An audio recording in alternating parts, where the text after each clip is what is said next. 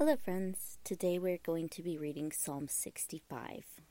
As always, before we begin, let us go ahead and pray over the word that we will receive today. Dear Heavenly Father, Lord, we thank you for the day that you've given us. We thank you for the people in our lives. We thank you for all the blessings that you pour down in our lives, Lord. This holiday season we pray, Lord, that you will help us to remember to be thankful for everything that we have. And help us, Lord, to stay grateful in the midst of every storm.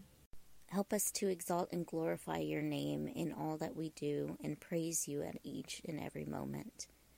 Lord, we pray for your knowledge, wisdom, and understanding to be able to grasp the word that we're about to receive, to put it to work into our own life, and to be able to share this word with whoever needs to hear it. Help us, Lord, to bear the fruits of your Spirit in all that we do, and allow us to be a beacon of light for your love, kindness, grace, and mercy. Holy Spirit, be breathed into us today and guide us in each and every step. Give us your discernment in all things and help us to understand the truth behind today's message. In Jesus' name we pray. Amen.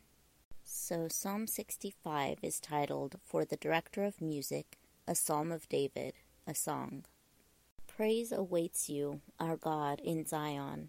To you our vows will be fulfilled. You who answer prayer, to you all people will come.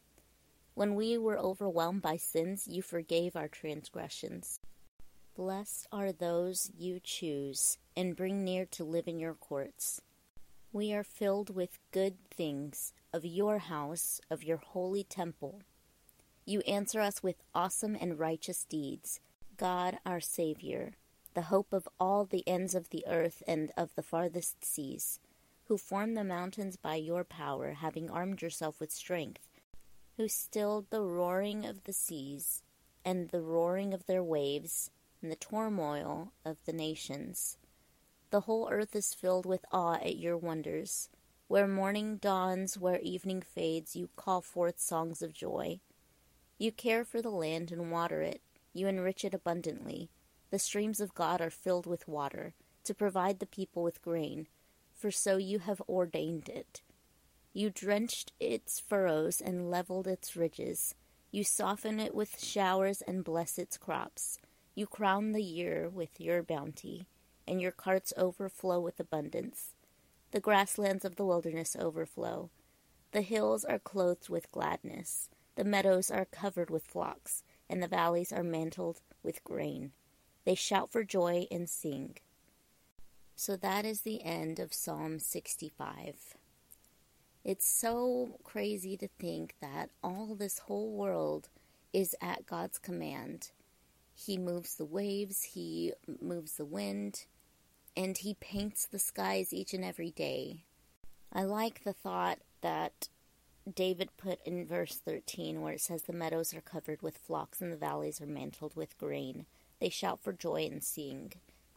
If the mountains and the waves and the wind all obey God, how hard could it be for us to do that? But we are filled with something inside of us that doesn't want to give in to God. And in the beginning, when Adam and Eve were tempted, they were tempted by someone known as the Satan, or also the adversary. So we can kind of see why it's so hard for humans to try and obey God, because we have somebody called the adversary attacking us at all times that we try and follow God. As soon as we try to follow God, we are slipped back into thinking certain thoughts that we're not good enough, that we could never come to God with everything that we've done in our past, or even devices that we think that we need, like alcohol and drugs. We don't need that stuff. But our mind is constantly at war with us, saying that we need that stuff to be able to overcome the day, because life is just so hard. And life is hard.